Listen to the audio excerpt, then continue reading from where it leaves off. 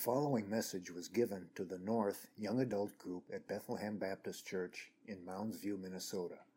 More information can be found online at bethlehem.church/youngadults.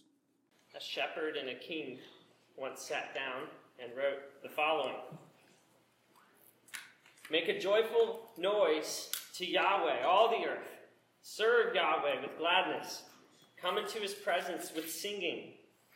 Know that the Lord, Yahweh, he is God. It is he who made us, and we are his. We are his people and the sheep of his pasture.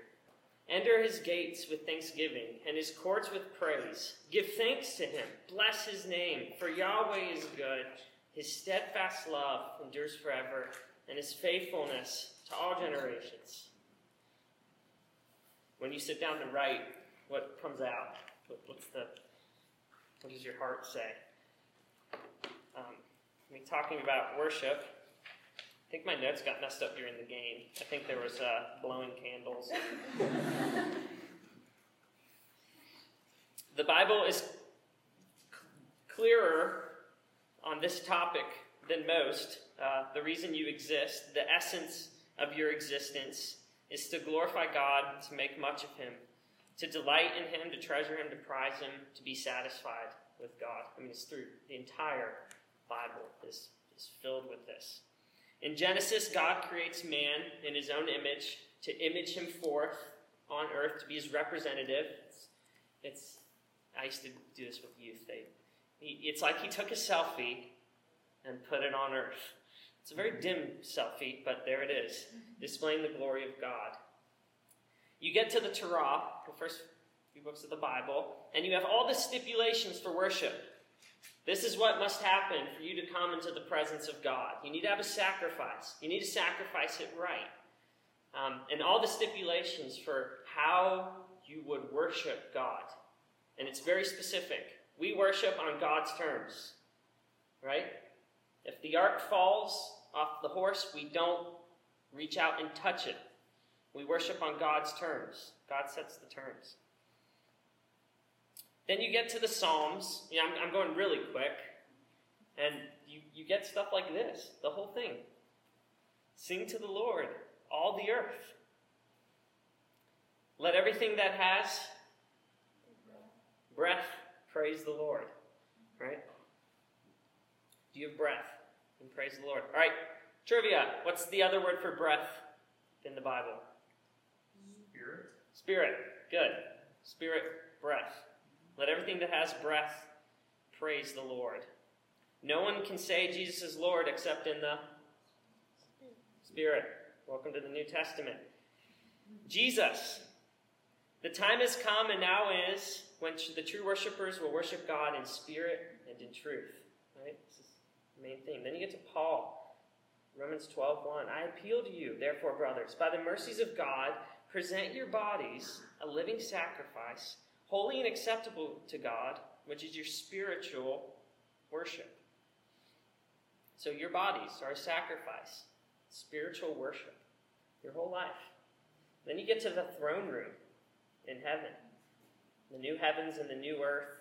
Whenever the living creatures give glory and honor and thanks to him on the throne, who lives forever and ever, the 24 elders fall down before him who is seated on the throne, and they worship him who lives forever and ever. They take their crowns and they cast their crowns before the throne, saying, worthy are you, O Lord, our Lord and God, to receive glory and honor and praise. Your life, the life of your family, the life of your church, the life of your county, your country, and the world are at its best, at its peak, at its fullest when worship is present. It's what we were designed for, to image forth God and to worship God. Worship is what will transform your life. If you want to transform your life, your family, your society, worship. Worship God. There could be no other greater aim for your life than to aim to have a heart and a life that genuinely worships God in his presence, his fullness of joy. And so I could have picked any topic for fall, and here we are because I just thought it might be good to really focus. I mean, we can think about our young adult ministry and go, well, there's this thing going on and that thing going on, and maybe we could hit this and that, kind of like what we've been doing. We could do that, or we could, for a season, start with worship and see what it does, right? So this will be what is worship, and how do we worship? I'm going to try to get really practical at the end, and here we go. So my definition,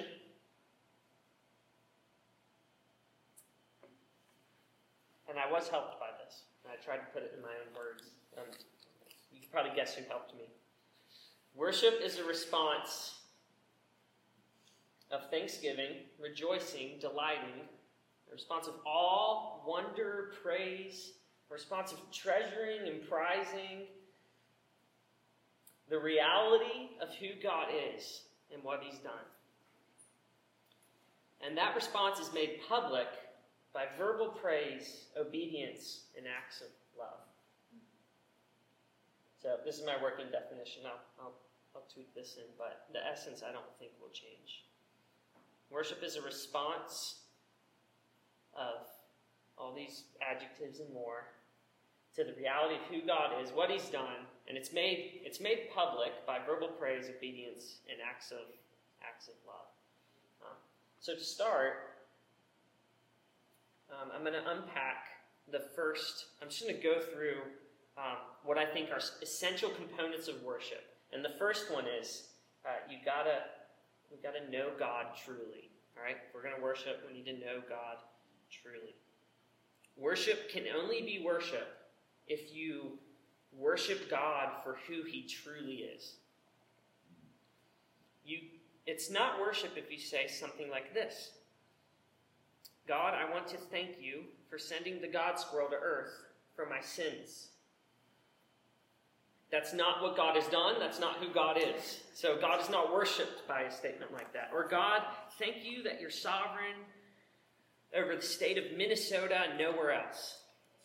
God is not glorified or worshipped through statements like that because it's not true. It doesn't represent Him. The fuel of worship is the revealed realities of who God is, right? We worship God for who He is. And you cannot worship God if you do not know Him. And so this is why the Bible is important. When you read the Bible, you find a God who is holy, unchanging, eternal, omnipresent, omnipotent, wise, true. A God who is love, God who is just, God who is merciful, God who is sovereign, a God who is faithful, God who's powerful, a God who's the creator, a God who's the redeemer. In the Bible, God is described as a lion, an eagle, a lamb, a hen, the sun, the morning star, a light, a torch, a fire, a fountain, a rock, a hiding place, a tower, a moth, a shadow, a shield, a temple, etc. He is said to be a bridegroom, a husband, a father, a judge, a king, a man of war, a builder, a maker, a shepherd, a physician. He sees, hears, smells, tests, sits, rises, walks, wipes away tears, and so on. The Bible unpacks God to us in extensive detail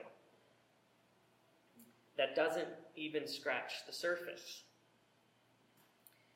He reveals Himself most clearly in the person of Jesus Christ, who came to earth to take on our sins and die on the cross, the just for the unjust, the righteous for the unrighteous. And the windows are opened into the glories, the majesty of God. The psalmist gives reasons for their praise. Give thanks to the Lord. Why? He's good. His steadfast love endures forever. There are reasons that we worship. People who know little about God worship little. You must know God truly, which is what drives our worship. At essence, worship is not the mood of the room, the sound of the instruments, the charisma of the preacher, and so on. At essence, worship is a heart response to the reality of who God is and what God has done. This is why our church spends so much time talking about doctrine and being in the Word, right? This is the reason. The Word of God reveals God to us, especially through Jesus Christ. And it's why the Word is sweeter than honey and more precious than gold that perishes, right? So that's my first point. To worship, we need to know God for who He really is, revealed in the Word of God. That's the first point. Now, we can't stop there when we talk about worship, right? Because we all know that you can know God and know a lot of things about God and not worship Him, right? Like Satan, like your unbelieving friend, and like us every once in a while, right? In fact, I think this has been the most frustrating thing of my experience in Christian community is we can know so many right things about God and yet not worship Him, really, right? And this is the most frustrating thing about myself, especially in seminary. I mean, I study this thing all day. The amount of things you can get right and get right doctrine, and not worship as a response just shows that there could be a gap there. So know God truly, but we can't stop there. And so that's my next point: a heart response to God. So worship. So we're getting to the heart now. We can know a lot of things. We can get it right even, and not respond in worship. So you can't stop there. Worship is an inner reality first. It is a heart response to all that God is. And not just any response. It's a response that honors Him, that treasures Him, that glorifies Him, that prizes Him, that loves Him, that loves God as supreme. Any verbal expression to God, or any deed, like going to church, that does not stem from a heart love and delight of God, right? A heart response to who He is. Any verbal expression or deed that doesn't stem from that is not worship. So Jesus talks to the Pharisees, "You hypocrites, well did Isaiah prophesy of you when he said, 'This people honors me with their lips.'" So their lips are honoring God, right? But their heart is far from me. In vain do they worship me. So lip service is nothing if the heart is far from God, right? So I really want to hit this point when we talk about worship. You can sing as many songs as you want or attend as many church services, but worship begins with the heart, a heart that honors God as supreme. Deuteronomy 6, "Hear, O Israel, Yahweh, the Lord your God, is one. You shall love the Lord your God with all your heart and with all your soul and with all your might." This is at the heart even of the Old Testament. Heart response. What good are sacrifices if your heart is far from God? It is not worship when you see God and respond with boredom or dullness or indifference or hatred or disgust or disregard. Another one. "Oh come," this is Psalm 95, "let us worship and bow down. Let us kneel before the Lord, our Maker. For He is our God. We are the people of His pasture, the sheep of His hand. Today, if you hear His voice, do not harden your hearts, as in Meribah, as on the day at Massah in the wilderness." So notice here, you got content. Let us kneel before the Lord, our what? Our what? Maker. Yeah, He's done something, right? He's done something. So let's kneel before the Lord, our Maker. He is our God. We are the people of His pasture. We're the sheep of His hand. So there's concrete reasons here for the response, right? Let us worship and bow down for these reasons. And if you hear his voice like a sheep, don't harden your hearts. See? As in Meribah, don't harden your hearts. So, know God truly, and then worship is a heart response to the realities of who God is. Right? All right. Number 3.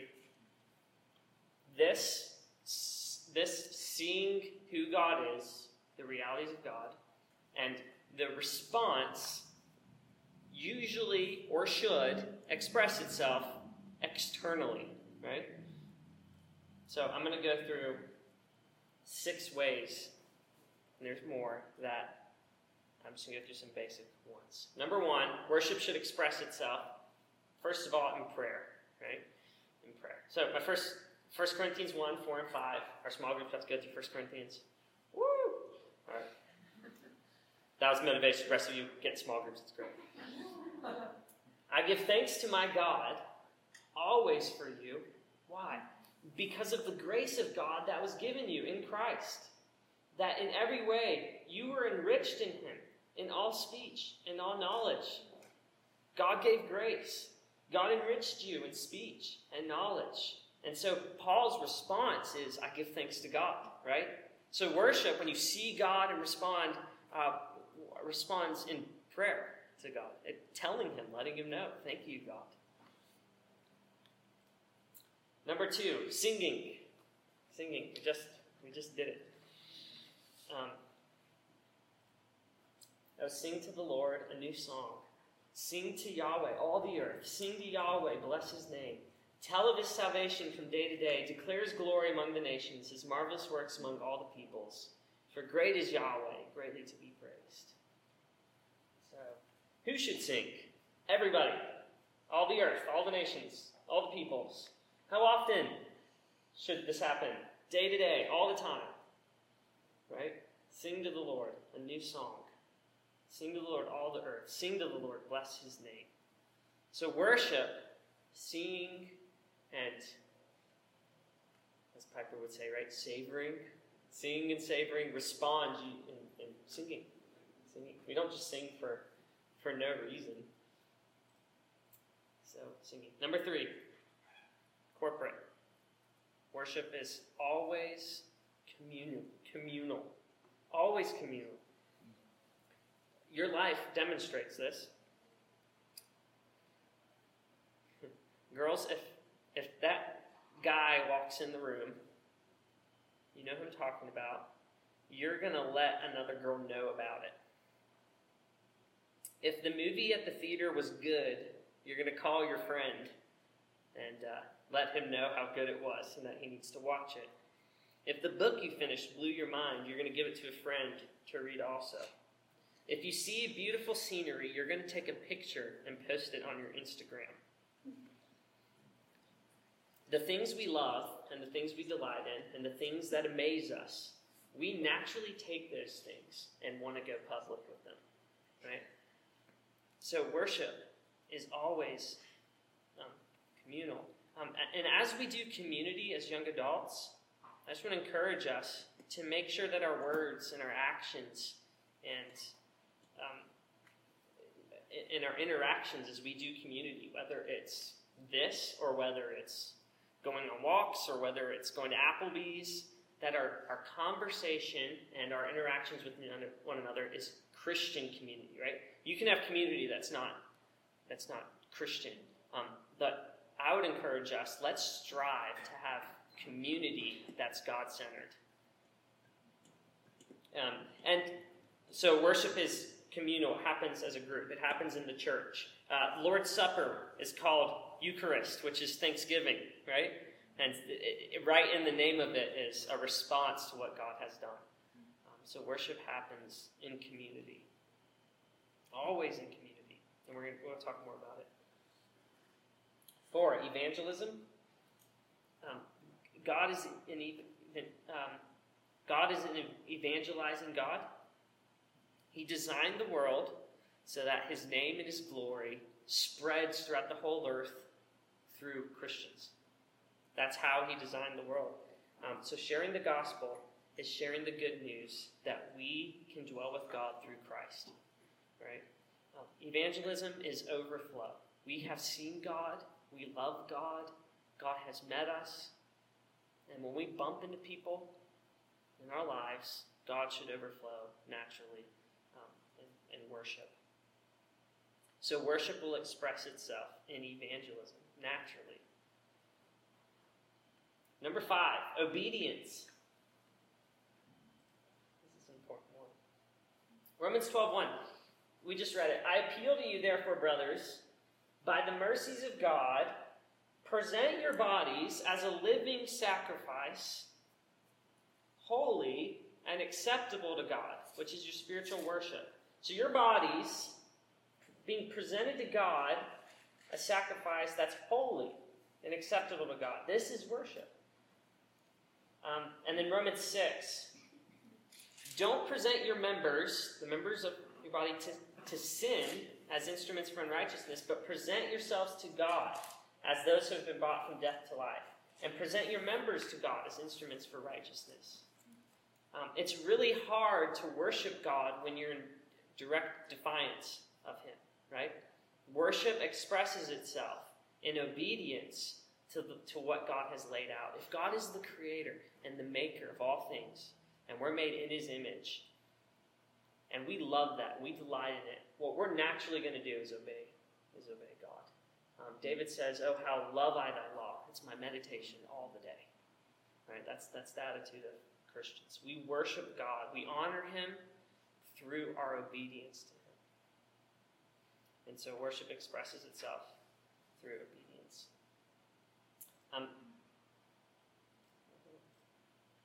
Finally, acts of love. Acts of love it could be the same thing as obedience. Because all the law is fulfilled in love God and love your neighbor, right? So we could combine those, but I wanted to put it as a separate one. 2 texts from 1 John. Let us love one another, beloved. Love is from God, and whoever loves has been born of God and knows God. And then chapter 3. Let us not love just in word or talk, but in deed and in truth.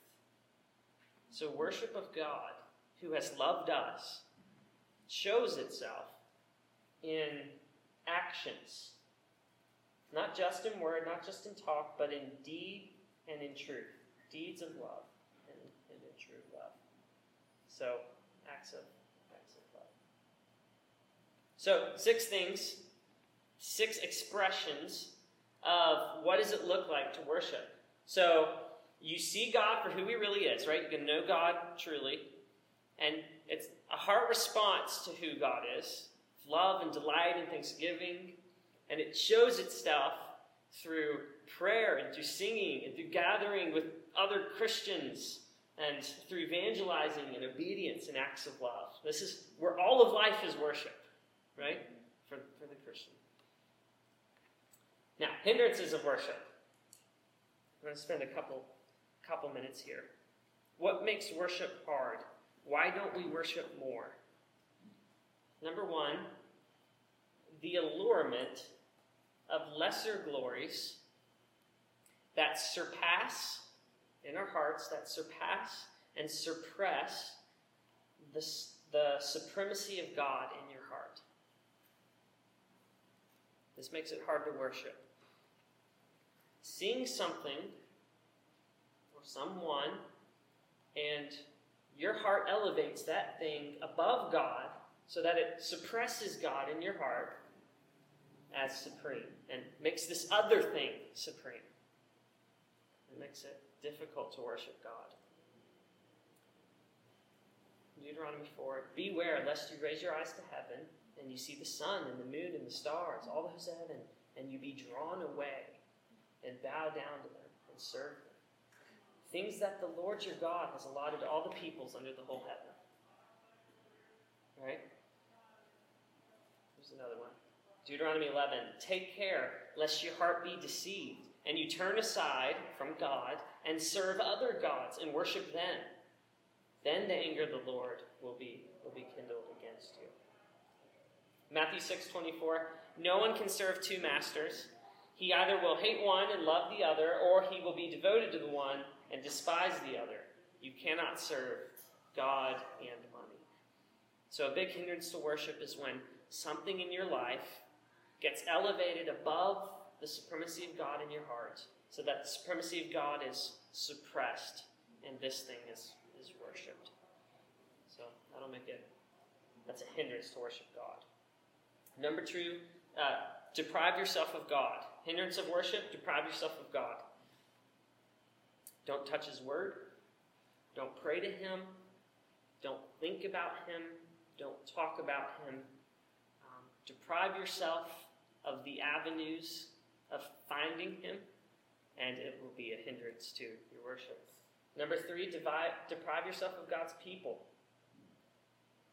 If you create a chasm between yourself and other worshipers, you will not be encouraged and inclined and stirred up to worship God. So this will be a hindrance. If your life does not involve a significant amount of community with other worshipers, your family, your church, and whatever category, if that's lacking completely, your worship will struggle. We're designed to be communal worshipers. Stuff yourself with the world. Piper preached in Hebrews. He said, "How do you make yourself not hungry for the feast of Thanksgiving?" He said, "You eat chocolate cake and candy during the day." And so that was really helpful for me. How do you make yourself not hungry with God? Well, you stuff yourself with the world and starve yourself with God. Finally, think really highly of yourself. Think really highly of yourself. Hindrance to worship, think really highly of yourself. And I've just been thinking about this passage. The elders cast down their crowns before the throne. It's as if they're saying, "Not I, but you, O God. Worthy are thou, O Lord and God, to receive the glory and the honor and the power." God resists the proud, but gives grace to the humble. Don't think too highly of yourself. See God as supreme. See yourself as the child of God. Be humble, and God will exalt you. If your life revolves around you, and you're the center, and you're consumed with yourself, it will make worship of God really difficult. So I would just encourage our ministry. I would love if we were a humble group, right? We could strive for that together, to be humble, to know our place, to love having God as the main point of the universe. We'll never sit on God's throne, ever. We'll never sit there. We'll always worship him.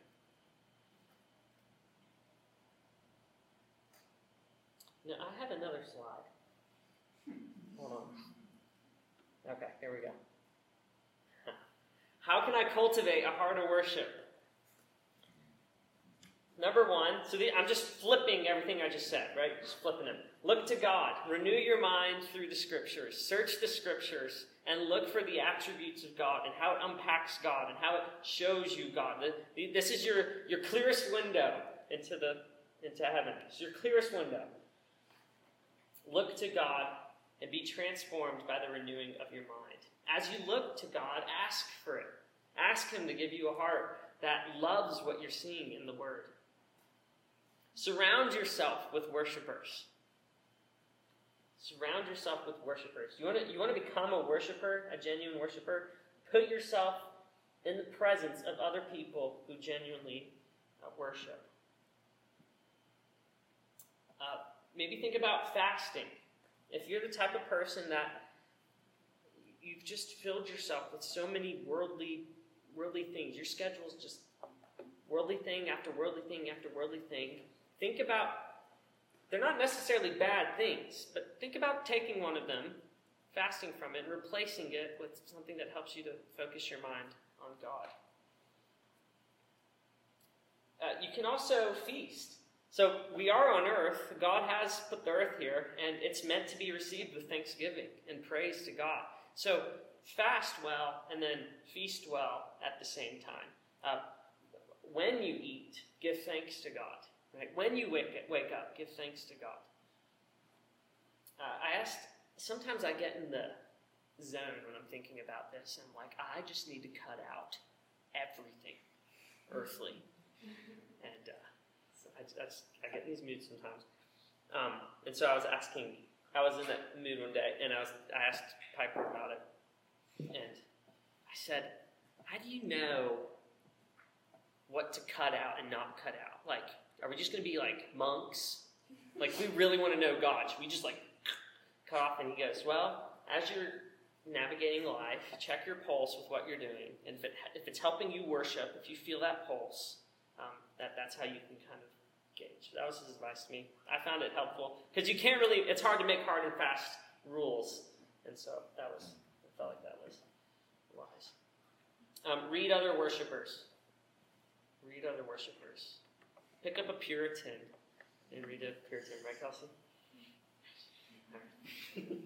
But, yeah, this is similar to surround yourself with worshipers, but read worshipers. There's so much good stuff out there to help you worship. So worship. Seeing in the Word the reality of who God is. And in nature that He's revealed to us.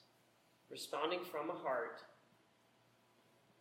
with love and praise and awe and thanksgiving to what we see, and verbally expressing it to God, to those around us, to the unbelievers, expressing it in obedience and acts of love. Our whole lives are meant and designed to be lives of worship to God, living sacrifices, which is your spiritual worship. And there's ways to cultivate that in your heart, and it takes time. And part of this group is let's keep exhorting one another to this seeing and savoring of God's beauty and God's glory. There's nothing that could be a better center for this ministry. So would love to talk more. 8:11. We could do Q&A. Let me pray. Father, this only comes through your help and through your guidance. People only worship because your Spirit has come. You've given us the helper. No one can say Jesus is Lord except in the Spirit. No one can do that. And so we ask you, would you help us, help our hearts? Create in us a longing to see more of you, to pant after you, like a deer pants for flowing springs. And guide our ministry into hearts of worship. Use our church, use each other, use our families, use your word, use other books, use nature, and help us in that direction. Convict our hearts of where we need to repent, of where we've replaced you with other things. Show us what it would look like to put away those things, to not present our members as instruments to sin. Show us what that looks like and guide us. We ask in Jesus' name. Amen. Thank you for listening to this message from the Young Adult Ministry at Bethlehem Baptist Church, North Campus in Mounds View, Minnesota. Feel free to make copies of this message to give to others, but do not charge for these copies or alter their content in any way without express written permission from Bethlehem Baptist Church. For more information, we invite you to visit us online at bethlehem.church/youngadults.